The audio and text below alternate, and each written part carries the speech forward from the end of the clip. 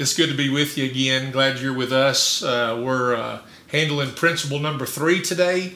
And principle number 3 is acknowledge your enemy, but keep your eyes on the Lord.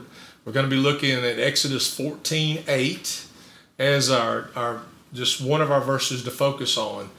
But we're going to be looking all the way through the sermon, verses 5 through 9. So let me read verse 8 to you. That's Exodus 14:8. Said the Lord hardened the heart of Pharaoh, king of Egypt, and he pursued the Israelites who were going out triumphantly. Let's pray together. Father, I ask that you help me to be a plain preacher today, so plain a child would understand me. Help me to be in tune to your Holy Spirit and your word of knowledge you give to me to speak to people who are watching, listening. Lord, if you prompt me with it, I want to be obedient to speak to it. And you will remind me out of everybody that's in service during our times on Sunday, or people who are watching today. I'm the one under a greater judgment, a more strict judgment than anyone.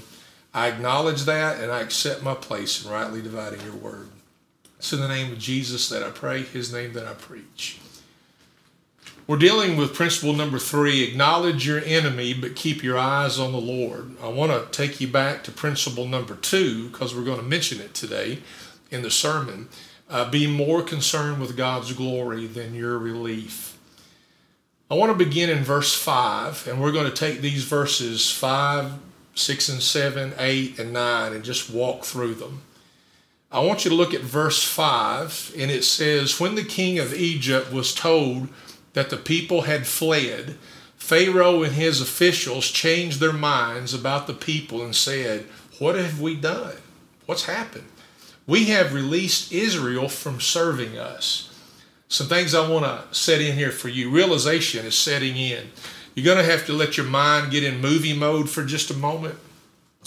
He says the question, what have we done? We've released Israel from serving us.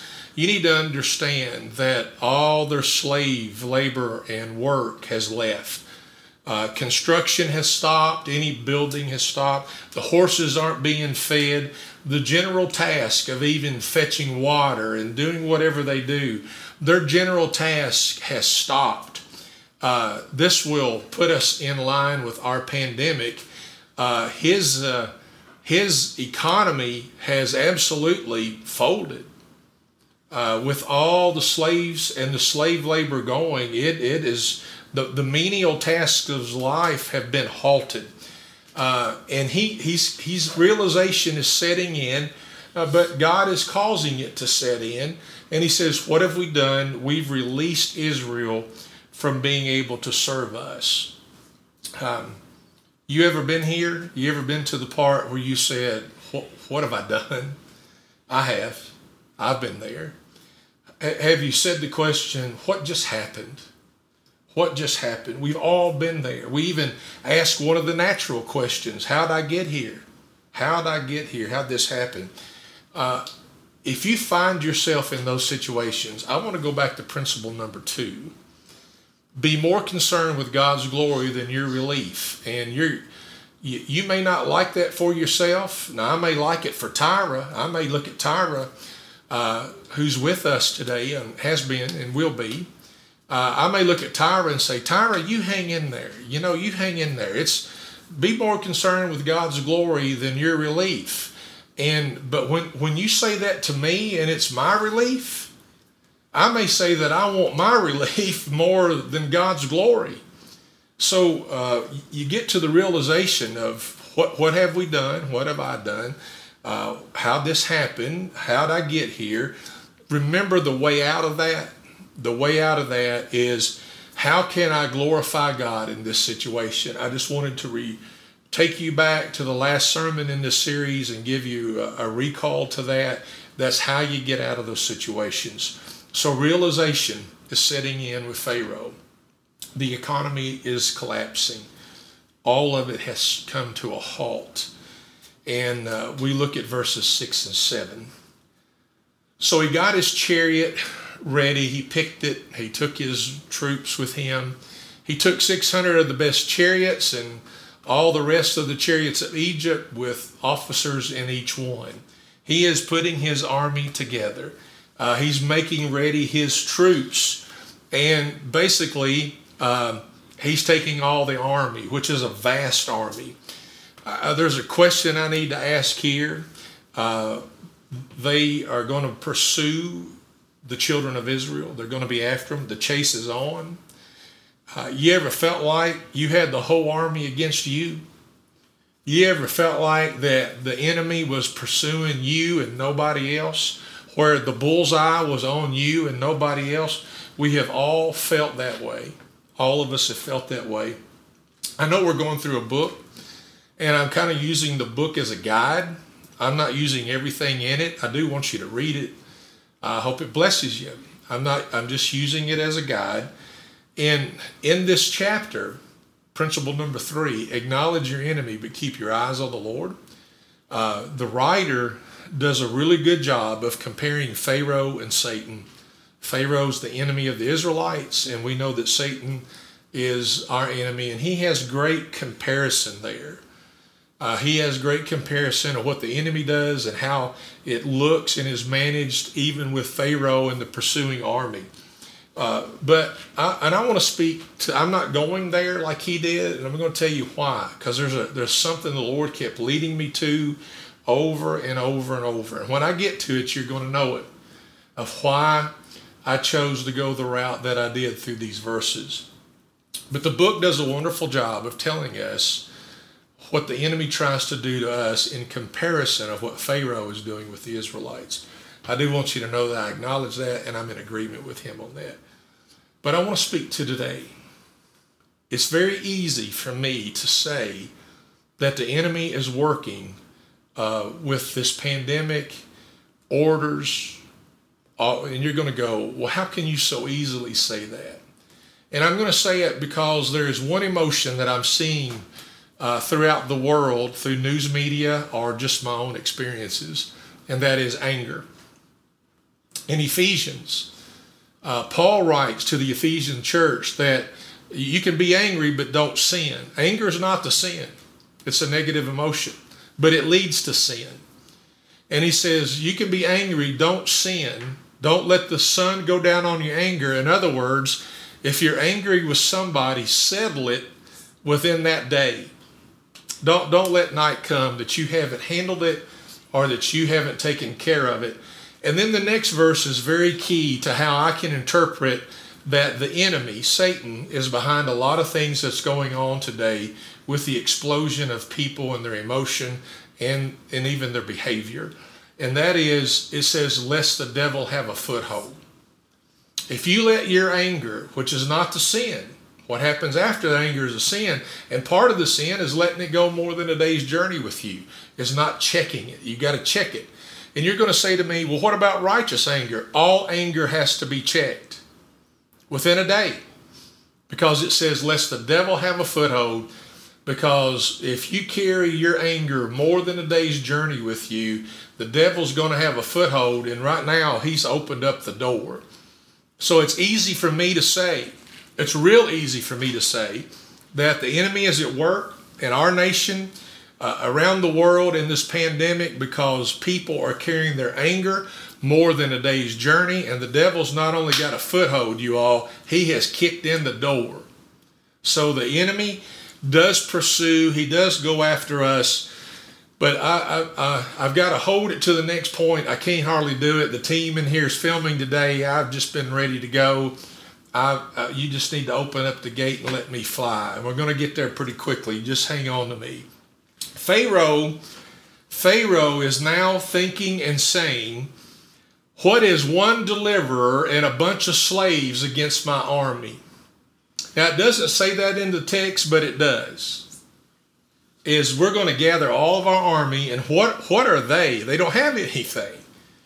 What are they with one deliverer and a bunch of slaves? What are they against this army that I'm putting together? Principle number 3 today: acknowledge your enemy, but keep your eyes on the Lord. In this passage, verses 5 through 9, you're going to say, where is this happening? And in a minute, I'm going to give you a key word that shows you exactly where it is happening. But please remember, Even though Pharaoh is saying they've got one deliverer and they're just a bunch of slaves, we'll take them in no time. Just remember, Israel has more than one deliverer. Yes, Moses is their leader in flesh, but God, he is their deliverer. And you need to understand this with their life, and you need to understand this with your life. God has and will deliver his people from unsurmountable cost and unsurmountable odds. God has and will deliver his people. And I'm going to show you this in just a moment. Let's look at verse 8. This is the one I couldn't wait to get to. It says, the Lord hardened the heart of Pharaoh, king of Egypt, and he pursued the Israelites who were going out triumphantly. The pursuit is on. Pharaoh is angry. His workers and his economy is tanking. This should be easy because he's going after a bunch of unarmed slaves. No problem. It's just a matter of time. But if you look in verse 8, this is the part that I'm excited about, and I want you to be excited about whether you don't want to be excited about it or not. And that is, it is the word triumphantly. Look what it says in verse 8. The Lord hardened the heart of Pharaoh, king of Egypt. He pursued the Israelites, and as they left Egypt, it says they were going out triumphantly. Israel has already won, and the Red Sea hasn't even happened yet. Israel has already, verse 8, they walked out of Egypt triumphantly. In the Red Sea experience, the waters hadn't parted. I want you to see this. Do you see this? That when they walked out of Egypt with God, they walked out triumphantly. Here's the part I couldn't wait to get to. The key word of all this today is triumphantly. I know that our writer in the book that we're in went easier on to the comparison between Pharaoh and Satan. And I'm going to get to that a little more in a minute. I've already hit it a little bit where we can see the enemy pursuing and what he's doing. But triumphantly is the key. And this is where God kept leading me to in this message. I already had written it another way, but triumphantly kept coming back to me. And you may have it in your version, scripture, where it uses the word defiantly. You may have a version that says boldly. And you may have a version that uses the interpretation of high hand. So let me work those in there. Who were going out defiantly, who were going out boldly, who were going out high-handedly. Let me tell you what this means and how important this is to us, to this whole sermon today. And not only that, into where you and I are in the midst of this pandemic and everything going on around us.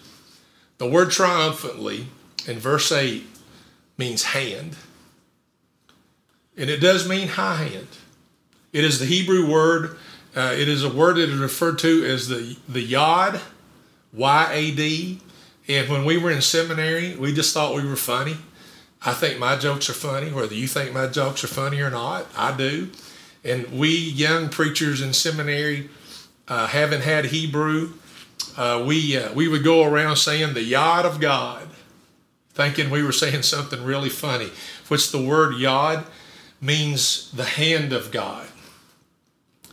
I told you that we will get to looking at our enemy in these verses 5 through 9. But yet the principle says, keep your eyes on the Lord. And you're going, how is that happening in verses 5 through 9? If you're reading that, I think that is a legitimate question.